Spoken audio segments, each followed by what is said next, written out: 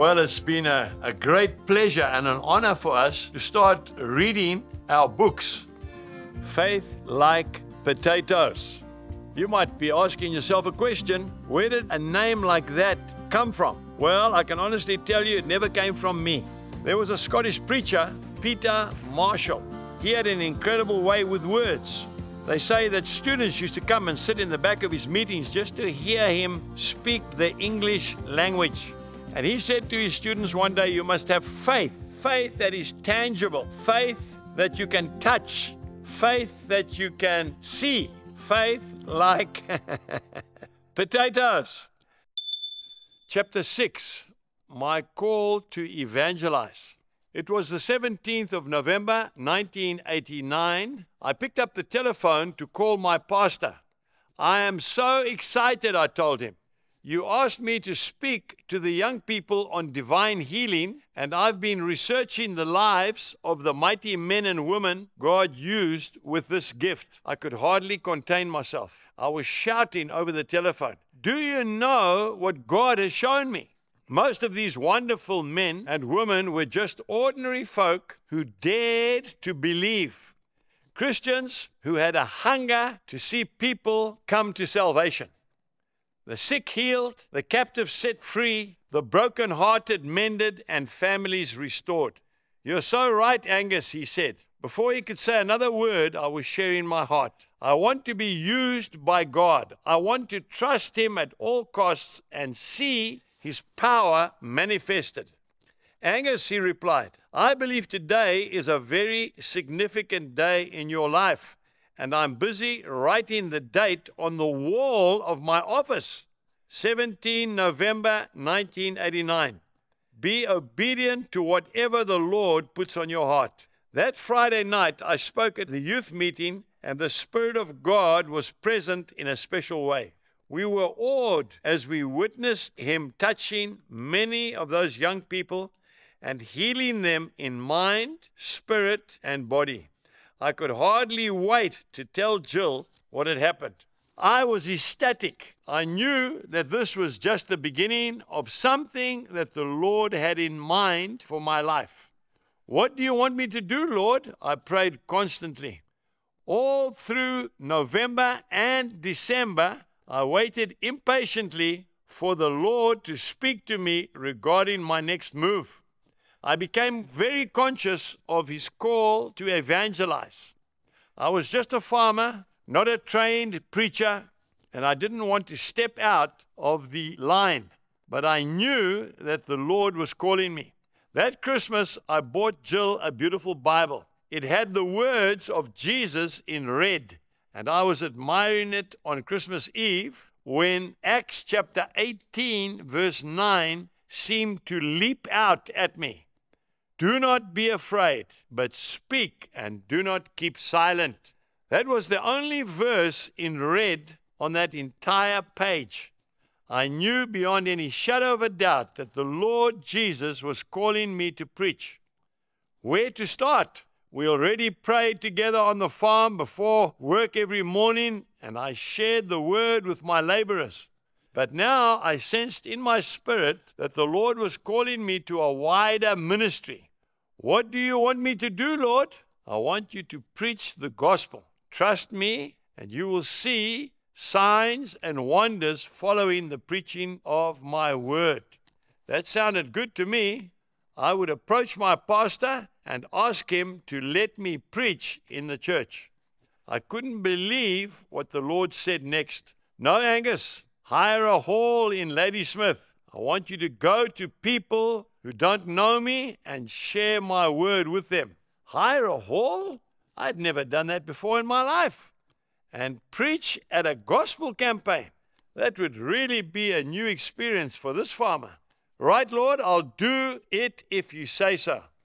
Early one morning in January 1990, dressed in my khaki clothes, I set off in the farm pickup with my flask of coffee. Jill, I said, I'm off to Ladysmith to hire a hall. I kissed the children goodbye and drove out the gate. It was a wonderful morning. I sang as I rode down that long, straight road towards Ladysmith. Then I heard a familiar voice. Just who do you think you are? You are an illiterate farmer. You're not even a preacher. And you want to hire a hall and hold an evangelistic campaign. Who do you think will even want to come and listen to you? Feelings of self-doubt, unworthiness, and plain fear began to grip my heart. Should I turn back? Was this a major mistake? Carry on, said the Lord. The peace of God filled my heart, and I traveled on with a new determination. Ladysmith was just over the horizon. I'd never booked a hall before. But it couldn't be that difficult, could it? I was getting excited again. I drove into Ladysmith, right into the center of town. Wait a minute, the Lord said. I have 3 questions to ask you first, Angus. Only when you answer them can you continue. He had my full attention. Are you prepared to be a fool for me? Well, that was easy to answer. Yes, Lord. That wouldn't be a new experience for me. I often put my foot in it. Are you prepared for people to say all manner of evil about you for my sake? Yes, Lord, I'm prepared for that. Are you prepared to see less of your family? I was silent. That was a difficult question. I am a farmer, and I'm used to coming home at night to be with my family, something I have always taken for granted. Spending time with Jill and the children was a way of life. I thought about it for a moment. It could not be a light decision. I knew it would require drinking often from that cup of sacrifice. It's not an easy thing to be parted from your family, but I knew that the Lord could only send me if I was willing to go all the way for Him. Yes, Lord, I'll drink of this cup, but I can only do it by your grace. I looked around. Where on earth was the town hall? I seemed to be driving in circles. A traffic officer passed by and I stopped him. Sir, can you direct me to the town hall? He looked at me strangely. You are standing right in front of it. I went inside and asked the lady at the counter if she could help me. I expected her to laugh when I explained that I wanted to book the town hall for an evangelistic campaign. We have only 1 week available during April, she said. Except for the Saturday, it has already been booked for another engagement. I'll take it. I felt on top of the world. Angus Buchan, a farmer called by God, had successfully booked and paid for the Ladysmith Town Hall for a week's gospel campaign. The enormity of what I had just done only struck me later. I flew home to tell Jill and all the children.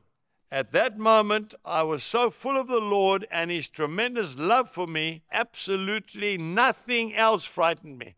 I was ready to take on the world for Him. What about Saturday night, Lord? I asked Him as I traveled home. Just then, the large army barracks, 5th South African Infantry, came into view. It looked a very grand and impressive place. I began to pass it on the left-hand side of the road, and the Holy Spirit prompted me to turn into the entrance. 2 soldiers confronted me. They were very heavily armed. South Africa was in the midst of the Angola conflict at that time. They asked me what I wanted. My stomach was in a tight knot. I had never been in the army in my life, and I had no idea what to do next. I want to see the general. One of the soldiers politely informed me that they did not have a general there, only a commandant, a colonel. That's fine, I'll see him. After filling in some papers, they allowed me through the gate. Without an appointment or a recommendation, I was taken right into the colonel's office.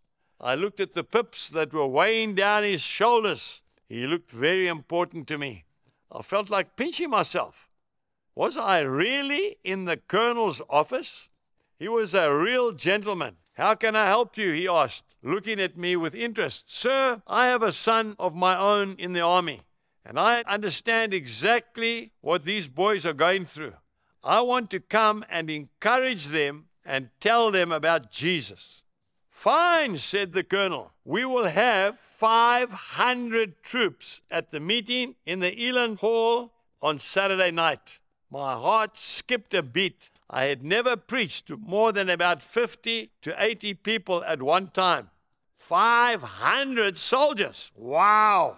I thanked him profusely and went home in a daze.